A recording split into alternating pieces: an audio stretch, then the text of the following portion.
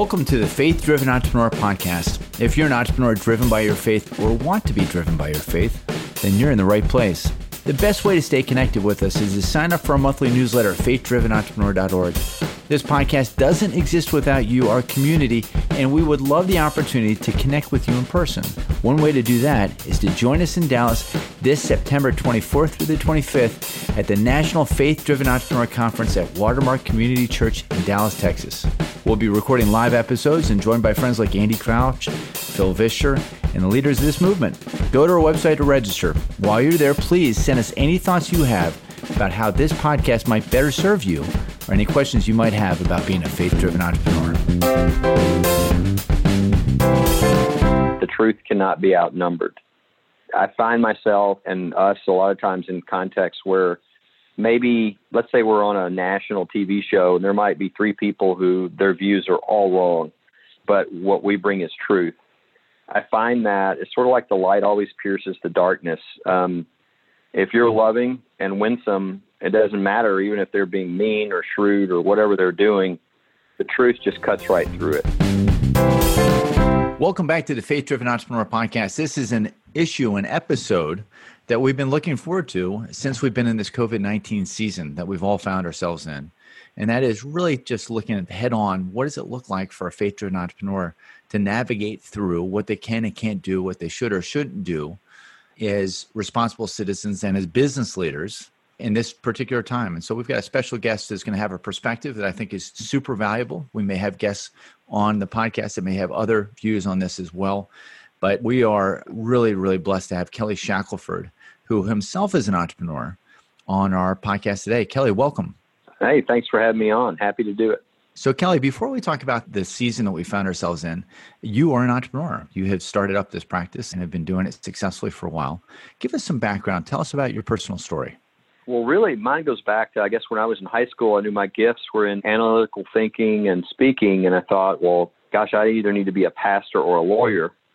And people kind of said, well, that's like a God or Satan choice, isn't it, to be a pastor or a lawyer? And you know, I went to my youth pastor and I said, you know, here's what I'm thinking. What do you think? And he gave me great advice. He said, you know, if you're called to be a minister, it's a wonderful calling. He said, but I will say this. I know a lot of Christian pastors and boy, we sure could use some more Christian lawyers. And as I started analyzing my DNA, I realized I'm probably more meant for law than being a pastor. And so I went, got out, finished really my first year after law school, clerking for a federal judge, which you do for 1 year. And then really had a lot of offers at these big law firms. And I just felt like it's like I'd suffocate there. Like that wasn't what God wanted me to do. And I remember sitting in my little office and thinking, well, what do you want to do? And I thought, well, I want to use my legal skills because I feel like I've been shown I should do that. But I want to help pastors and churches and religious freedoms and our founding principles. And I'd even like to go to seminary if I could. And I laughed because I was like, there's no job to do these things. And 2 weeks later, I met two guys I'd never met before, partners in big law firms. They called me out of the blue, asked me to go to lunch. They said they'd started to give time for religious freedom, and they're starting to give so many calls it was hurting their ability to make a living. And they were wondering, would I be willing to come on, do legal cases, help pastors, churches, religious freedoms, and our founding principles, and I could even go to seminary part-time if they wanted me to. And they said, if you're interested in these things at all, our only question is how much you need to live on. And these guys pitched in out of their pocket to get me started with a nonprofit. And a little over 30 years later, and now First Liberty is the largest legal group in the country, nonprofit, that all we do is religious freedom cases. So it was a God thing that I didn't even know would exist. And he moved me into it. And I love doing what I get to do every day. For our listeners who don't know, tell us about First Liberty. What do you guys do? We're the largest nonprofit in the country that all we do is religious freedom. So, you know, if you're a fifth grade boy and your name is Giovanni Rubio and you live in Miami-Dade area and you're a poor family and you're told you can come to school and during free reading time you can read any book you want until you bring your Bible. And then you're told, well, you can't have religious books at school. Well, what do? You can't go out and hire a team of attorneys. And so what happens is we come in at First Liberty, we represent them free of charge. We bring in the best litigators in the country who all donate their time. And the result is we don't just win for Giovanni and his family, which we did in that case, But we set a precedent that protects everybody in the country who cares about religious freedom. And so really a unique way of representing people, which I can go into if you want, but our model is different than every other model of any sort of legal nonprofit out there by people who are given their times. Really, it's the body of Christ operating like it should. So one of the big keys and kind of an underlying theme that we look at Faith Driven Entrepreneur is the why of leadership. Simon Sinek, the author, writes on that. And we think that concept, of course, is a really powerful dynamic for a faith-driven entrepreneur. You get interviewed a ton by the press. Right. What kind of opportunities do you have to talk about why you do what you do? Are you able to talk about your faith being a motivation for why you do this personally? Not a lot, because, as a person who's fighting for religious freedom, I have to be careful that it doesn't look like I'm just fighting for the religion that I believe in, the biblical views that I have. And so we have synagogues in New York that are just being horrifically discriminated against that we're representing. I mean, we represent a wide diversity. I mean, there are people I represent that are Christians, but I don't agree with their theology, right? So it's more than often than not, what I am really getting to talk about or advocate are truths that are certainly consistent with what God one advocated, but they're not theological. Now, there are exceptions. There are times when we go in, just the context allows it to talk about why this is important, why those beliefs are important, and we get into some of that. But more than not, really what I'm fighting and talking about is freedom instead of the specific theology of whatever we're talking about. There's a concept that I've really taken to that somebody I met 4 or 5 years ago mentioned to me, and that is that truth stands out in the marketplace of ideas.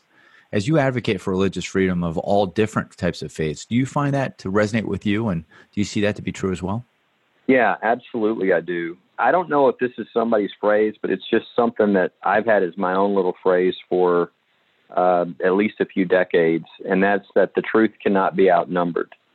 I find myself and us a lot of times in contexts where maybe, let's say we're on a national TV show, and there might be 3 people who their views are all wrong, but what we bring is truth. I find that it's sort of like the light always pierces the darkness. If you're loving and winsome, it doesn't matter, even if they're being mean or shrewd or whatever they're doing, the truth just cuts right through it. And so one of the things we try to do before interviews is really to pray and think about how to really crystallize maybe 10,000 pages of documents into one sentence that encapsulates the truth that you're really trying to get across. And if you do a good job with that, no matter what the interview is or whatever the discussion, the question is what people are going to leave with. What are they going to remember? And those powerful statements of truth that line up with biblical truth and what the Lord says is true, I think they cut through all the misdirection and the other things that are surrounding you. It adds clarity, and people are looking for those kinds of things, especially in a relativist society like we're in now. Hey, Kelly, this is William here. I want to jump back a little bit. You talked about how the idea came to be and how these gentlemen gave you your start, but could you tell us a little bit about how the model evolved, how you grew to the largest religious freedom practice in the country, and how you got your cases along the way and how you get your cases today and where they come from, and just let us into a little bit more of your world? Yeah, the average nonprofit, and I don't care if they're left-wing or right-wing or what their issue is, they have the same model, which is raise as much money as you can raise, use that money to hire as many attorneys as you can, put them in an office in D.C. or L.A. or New York, and then you fly those people around the country and you cover as many cases on your issue as you can, whether that's, the environment or property rights or you name the issue. That is not our model. Our model is there's all these people of faith who went to law school because they wanted to stand for what was right. They wanted to make a difference. And 30 years later, these are now the best litigators at the best law firms in the country. In fact, the best law firms in the world. And they have done great work for their clients, but they've never gotten to do a case for their faith or for the kingdom. And so what we do is we go and sit down with those people and we say, look, if we give you everything you need, are you willing to give your time on one of these cases? And they're like, man, I've been waiting my whole life, sign me up. And we know what's going to happen when we give them that first case. I mean, all their talent, all their gifts, all their training, everything they've learned in their entire career for the first time in their life is lined up with their faith and their love for their country and freedom. And it's kind of unfair, but we now know we have them for the rest of their lives as one of our volunteer attorneys, because once they do one of these, they got to do another one. And they're the big partners, so they give cover to the younger attorneys who want to work on these to be able to work on these. And so we've done this now long. If you were to go through the top 100 law firms in the United States, most of those law firms don't just donate their time on our cases with us, but they'll fight each other over who gets to donate their time, because it's such a joy for them to finally get to use all this immense talent for the kingdom directly. And it really is kind of how the body of Christ is supposed to work, right? You've got all these different talents that make up the body serving one another. And so the result of having these great attorneys is these people who are in need, who could never afford, $500,000, $1 million, however much of fees that would normally be paying for if they bought this massive team of attorneys that are with them. They get great representation. And these people who are about to die, because litigation will wear you out if you're not working on things that really matter. It really energizes these attorneys. It gives much more purpose to their whole practice. But then the result of those two things is also that all of us get blessed because good precedents come out of that.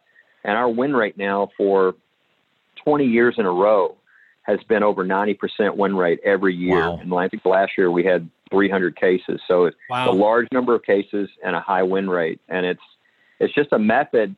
I came up with this approach because I wanted to save money. I thought we can get a lot more bang for our buck if we can get some of these top-notch attorneys joining our people. People on our team are very bright too, top from Harvard and all these places. They're bright attorneys. But the attorneys at these major law firms, they know those local judges. They practice in those courts. So we can put these dream teams together anywhere. And it's just a great model. And I did it because, again, average case, every $10,000 we spend, we get $60,000 donated. So it's like a leveraging of 6 to 1 of our resources. But what I wasn't counting on was that win-loss ratio. I mean, normally in the nonprofit arena, if you're really good, because you're fighting mammoth, battles against huge entities like the government and all this. Normal nonprofit, if you're really good, maybe you're winning 40% of your cases. So the fact that we win 90% of our cases is very, very unusual. And it's just this method. Nobody else does this. Everybody else hires their own attorneys, puts them on staff, flies them around. But we think this is a blessing to everybody, and the model's really worked. We started in Texas. We did it in Texas. And we thought, well, the need is great nationally, and we eventually went national. And we didn't know, is it scalable? Does it work?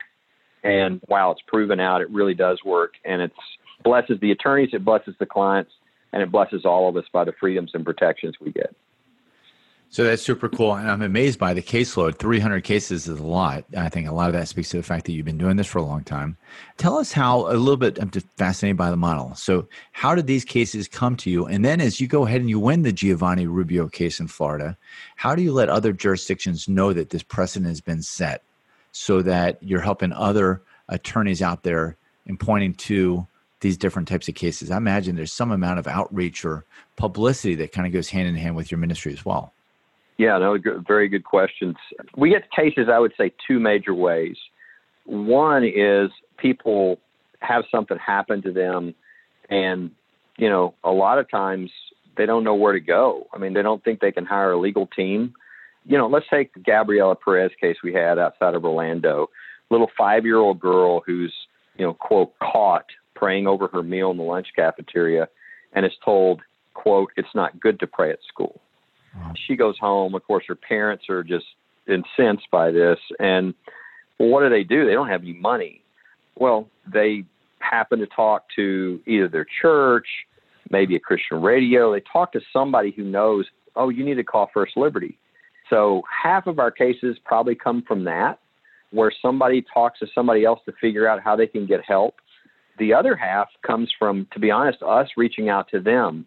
We'll see something. We have people on our team who every day are watching newspaper articles and other things because, like, let's say Giovanni, something shows up in the newspaper and it says Giovanni, this little, 5th grade boy, is not able to read his favorite book at school. Well, we reach out to them because most of these people don't even know that somebody is willing to help them for free. And so we do it that way. So it's sometimes we reach out, sometimes they come to us. And then the sad thing is that for what I just described to you, probably for every one of those, there's probably 30 or 50 or 100 others who never connect and just think they've got to fold. And that sort of gets to your second part of the question. How do we let people know? That's why I tell our attorneys all the time, winning a case is important, but if you win a case against one school district, you've won against one school district. But if you actually get on the media or do educational things where you show the rest of the country that you just won that, you've maybe affected 1,000 or 2,000 school districts that say, gosh, I don't want to do that because that doesn't look so good for that school district. So education is, I think, even more important than the litigation, because if we win freedoms and nobody knows they have them, what good have we done?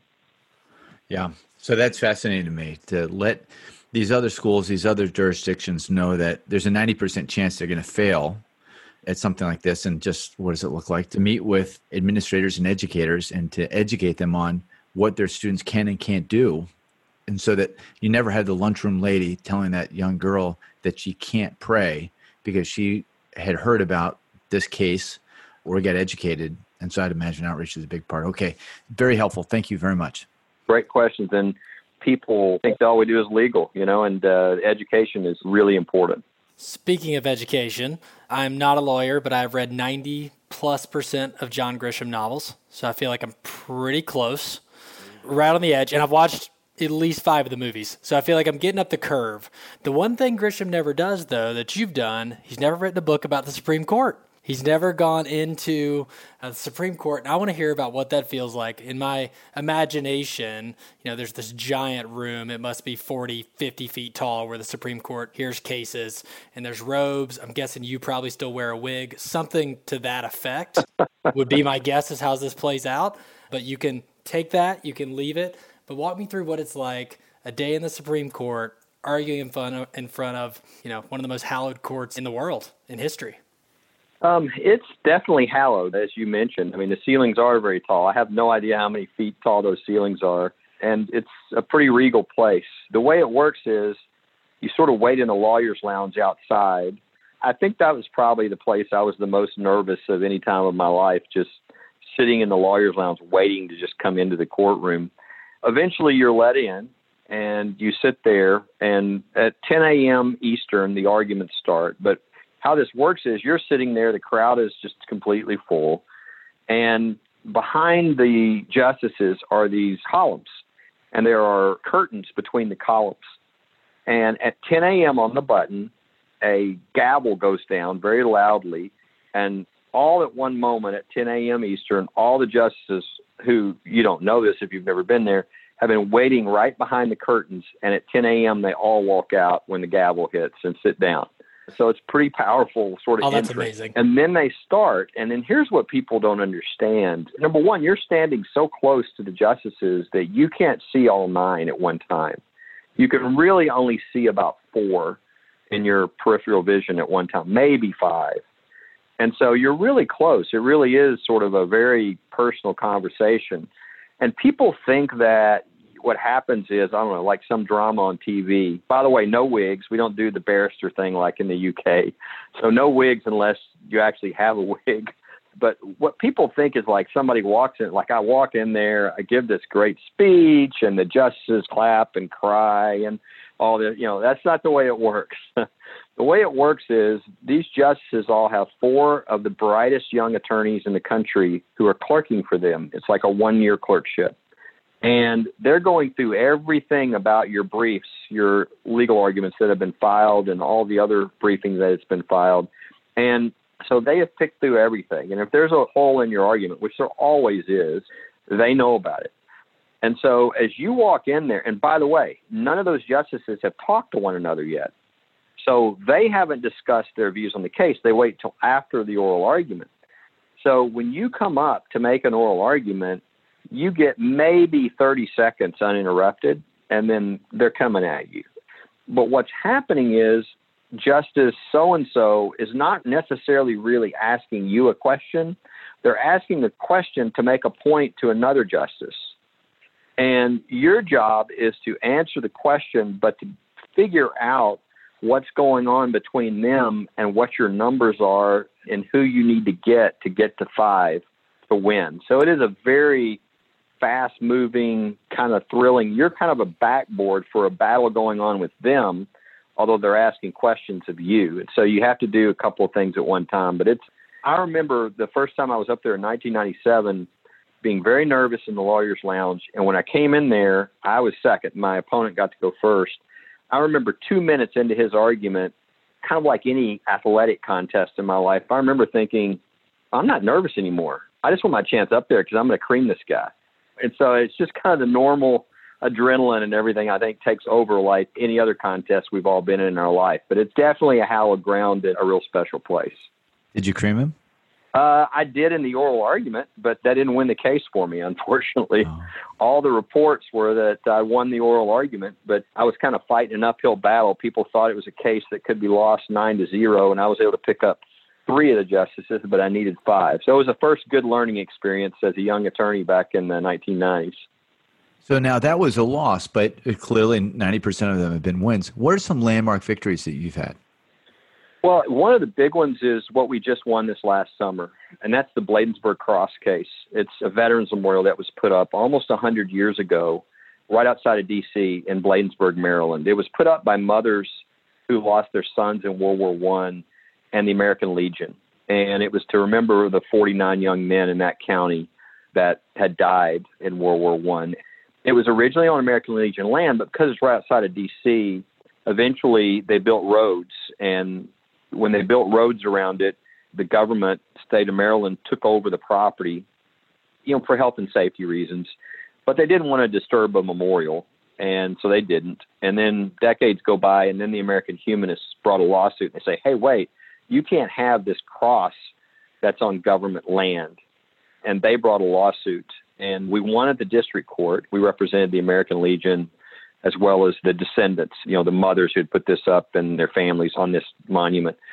We wanted the district court, but the Court of Appeals, we got a very disturbing opinion. Not only did they declare it unconstitutional all of a sudden after 100 years, but they said that maybe the solution was to cut the arms off of the cross so that they could keep it there, but nobody would have to be offended.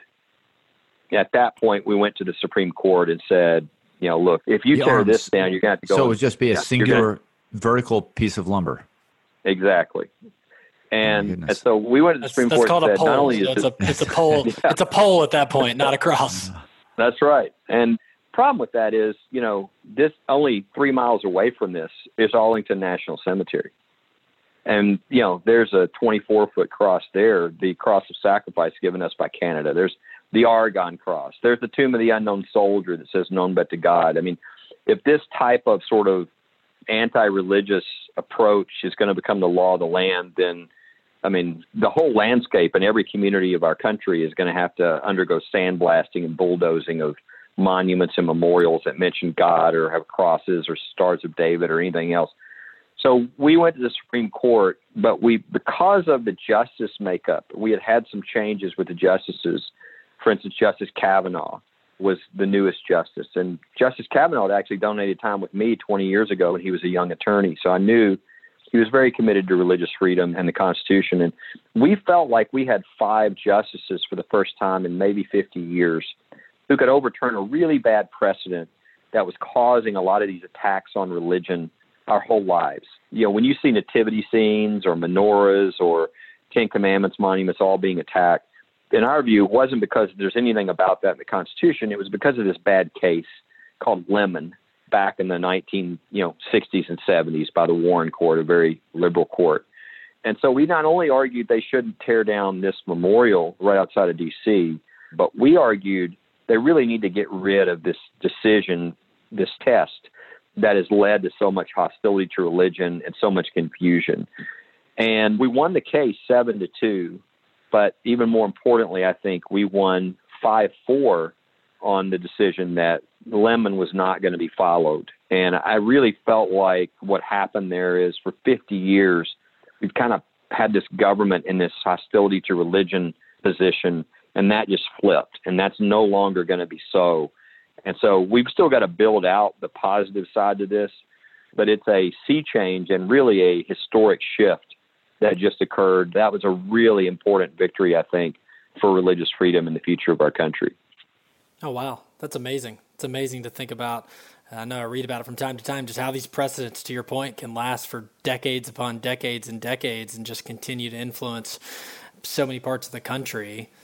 And as we do that, I'd love to shift to, as you know, a lot of business owners are going to be listening to us. Could you maybe, one, tell us a little bit about the limitations that business owners have in your perspective and how the law protects our right to religious expression? And then also maybe mention a few cases that you have taken on of business owners to really show us that in an example or two. Yeah, and I would say, because, if somebody doesn't remember this, or it's a good way to follow, a lot of this stuff is on our website. We have a lot of resources. They can go to First Liberty, you just spell it out, firstliberty.org. And there are all kinds of rights. One of the great pieces of news for people in business is if you're an employer and if you're an employee, you have religious freedom protection in the workplace. That's really important because this is your livelihood. And if you had religious freedom except when you're at work or except when you're trying to run your business, that would be a disaster because that's where you spend most of your waking hours. There would be a total loss of religious freedom. But we have not only sort of case law, but we have actually statutes, federal and state statutes that require, protection of religious freedom in the workplace, whether you're an employer or an employee. And so that's sort of the good news. What I tell people who are business owners or employers, and they say, well, what are my limitations? And when I speak to the Christian audiences, et cetera, a lot, I say, well, here's the great news for you. The only thing you're not supposed to do, no Christian would ever want to do. And that is, do you have the ability to live out your faith? Yes, you do. What you can't do is try to force somebody to follow your faith. You can't say, for instance, can you have a Bible study? Sure you can. Can you require that everybody attend or they can't work there anymore? No.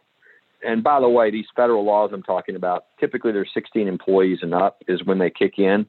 But these are the kind of things, so can you talk about your faith at work? Sure you can. So the whole point is employers get the fullest extent of religious liberty as long as there's not some sort of forced coercion, whatever, from them.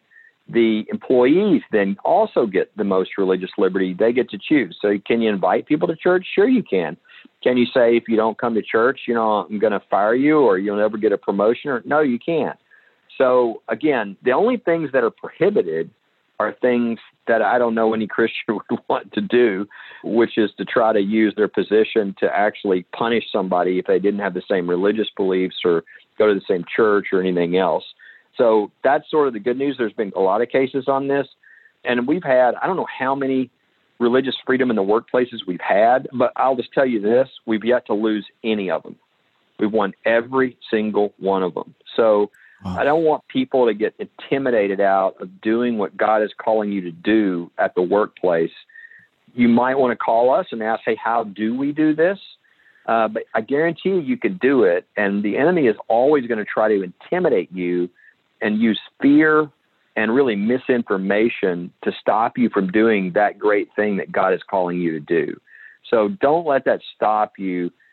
Call us and ask a question if you're wondering how to traverse that, because there are companies that are very big and very much strong about their faith. And think of Interstate Batteries and a lot of these different companies that are really large.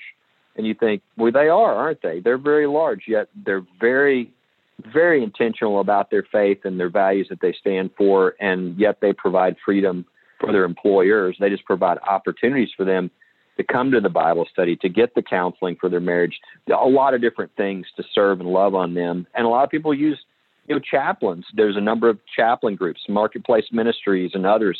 And maybe you have your business for 30 years and you have some success, but maybe the most important thing is you had some chaplains and maybe 20, maybe 50, maybe 100 people came to know the Lord because you just had chaplains that were available to counsel, to help them, to marry people. Because there are some people that come to your business that will never walk in a church, and the only way to have that access is if you have like a chaplain that comes once a month, once a week, whatever, to serve your people. So there's just lots of freedoms and ideas. And I just encourage you, do what the Lord's calling you to do and call us if we can help you. That's an awesome encouragement. And we're right on with you. We love chaplaincy, Marketplace Chaplains, and Corporate Chaplains of America. Great way for you to love on your employees in a way that points to something, again, greater than the manufacture and distribution of widgets. I want to bring in a topic that's on the top of our mind, and just to timestamp this a bit, we're talking about this in April of 2020 during the time of COVID-19, and a lot of businesses have been shut down, and a lot of businesses are trying to understand what can they do and what can't they do, what are their rights, how should they be thinking about COVID-19? Can you walk us through a framework on how to think about that, please? Yeah, I'll tell you, here's one of these unusual things. I've been talking to a lot of national business leaders on this because there's really an overlapping or a similar issue for churches. And that is that churches want to know how to open, just like businesses are trying to figure out how to open. And the problem is there's never been sort of constitutional law in a pandemic. And there just wasn't a lot out there. And so we knew when this thing started, I mean, one of the things we did as an organization is we sat down as soon as this started and we got all of our team together and we said, look, this is different. Everything has just changed. The challenge to every person here is to begin thinking outside the box, to be creative. We've talked a lot in our group about how barriers, a lot of the times to what you're trying to do, there's sort of two things that happen. Number one, it causes you to try new things that maybe you wouldn't have tried, which is a great thing. And number two, it causes you to focus much more intensely because you were blocked from what you were trying to do. So we need to think that way here. And we sort of almost became the religious freedom experts in the midst of a pandemic, and churches all over the country were coming to us. And the problem is we knew there would be a lot of power and deference to the government at the beginning of this because there would be a lot of fear and there's a public health and safety issues. But we knew that over time, as that started to recede, that there would be some government entities that would want to keep that power and want to shut down people when they had no authority to do so, and we needed to be ready. And so the first case we had, it's the first case ever in the history of our country in the midst of a pandemic, was the case we had in Louisville. It was a church that was doing a drive-in service, meaning you drive to church in your car. And it was a way to have communal worship and everything, except no danger of meeting every CDC guideline. So unless the CDC was going to come up with something new that you can now catch the coronavirus from an automobile, which is obviously silly, then that's safe. And that's what they did. Well, the city of Louisville not only said they were going to come after them criminally if they held their service, but the governor sent police all across the state to write down the license plates of anybody who was at church on Easter Sunday. And then they were going to be taking action against them, forced quarantines and all this afterwards. So we wanted a really good case to really set the standard and the precedent, since this is really important about our freedoms. And I think people were thinking things have gotten so off the rails, they were wondering, do we still have our constitutional system?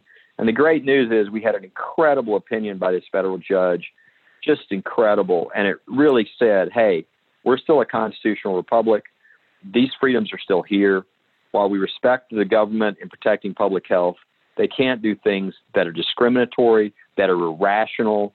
And he just went into the religious freedom history of our country and laid out a powerful order.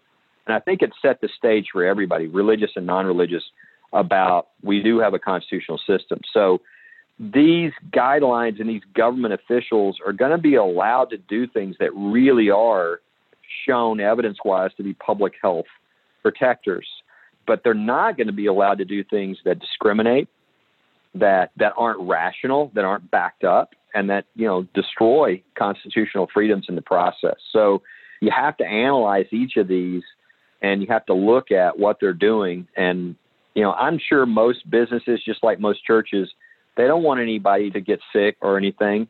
And so they're going to try to follow everything they can do to keep people safe. It's not a perfect world, so people are going to have things go wrong. And so what we've done with a lot of our clients so far is they've been following those CDC guidelines so that they're safe if anybody does try to come after them. And I think that's a great way for businesses to be safe as well, is just make sure you're following those, social distancing and the different things that they're suggesting. And I think as we go on, again, more power will be returned to the individuals and to the businesses, and less will be in the government. But it's a scary time right now for a lot of folks. And another whole subject that we could talk about is liability, because that's one of the things that we're having to deal with right now is if you don't follow one of these things, if they give you a list of 17 pages of things you should do and you don't follow one now, are you going to get sued by somebody because you didn't notice footnote 4 on page 15? And so we're actually been talking a lot in D.C. to the White House and others about if there could be some sort of immunity to keep from a lot of these frivolous lawsuits that might come to try to harass, because we want our businesses to open, we want our churches to open, and as long as they're being very reasonable in what they're doing, they should be protected. You get a sense that there's going to be some sort of ruling on that? Because I know that is indeed, that liability is a big fear for lots of small businesses. And the fear of that, whether you're a dry cleaner or barbershop, is somebody coming back after you because you didn't follow that footnote. Do you anticipate that's something? Do you have any purview into the legislative agenda with the CARES Act and other related acts that might address this issue? Yeah, it's being worked on right now. I just don't know if they're going to have the votes. I know that there are a number of people trying to carry this, whether they can get something through the House and the Senate to do that. If not, one of the things we're suggesting is that language be added in front of these CDC guidelines that make clear that these are not like some sort of medical standard of care that's been hammered out through years and years, and therefore they shouldn't be used in litigation. Something like that might be helpful as well, because some states are doing a better job than others. For instance, take churches. What Texas did is they said, you can now meet in person. Here are the 5 things, though, we think you should do. Mm-hmm. You know what? People can do 5 things, but you give them, 15 pages, you're really putting them in an unwieldy situation. And so that's the problem, is if they go into Nerdville with, every possible thing they can think of, then they're really going to freeze a lot of people or scare a lot of people when, I think people want to be safe and they're going to try to be safe. And I think if you're a little simpler with what you provide, you'll get better results anyway. But it's definitely something that we're all concerned about, both on the business side and on the church or religious freedom side. And we're hoping there'll be a solution. Certainly, we'll be doing all that we can to make that happen. We appreciate that, Kelly. That's an amazing story. Thanks for walking us through a lot of this today as we come to a close. And I don't know if we're equipped for this, but I feel like a Q&A session with a bunch of our faith-driven entrepreneurs one day would be an awesome podcast. So we'll probably have to figure out some production quality there. But as we close, what I would love to know is, where does God have you today? We love allowing our listeners into our guest lives and seeing where the Word of God could be coming alive to you in a new way. It could be something He brought to you this morning during this crisis. Could be something you've been meditating on for a season of your life or over a few years. Just wherever His Word may be coming to you, if you would share that with our audience, we'd be grateful. Yeah, for me, it's been just sort of almost standing back in amazement at what God does. As I said, when we came into this, if you'd have told me 4 years ago, hey, can you get rid of that bad lemon case and really free up religious freedom? I'd have said probably not in my lifetime. And, 3 years later, this last summer, we just changed really history with that case.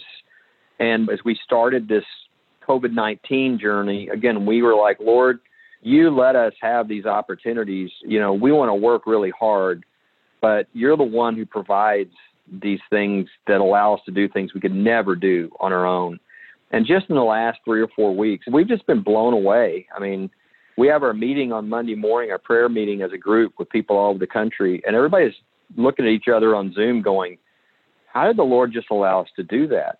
The CARES Act legislation, people don't know this, but every church is allowed to participate and every religious nonprofit. Well, we were able to see that there were some dangers in the act, and we were able to get through a protection on the last day that protected every church and every religious nonprofit in the country, and they have no idea.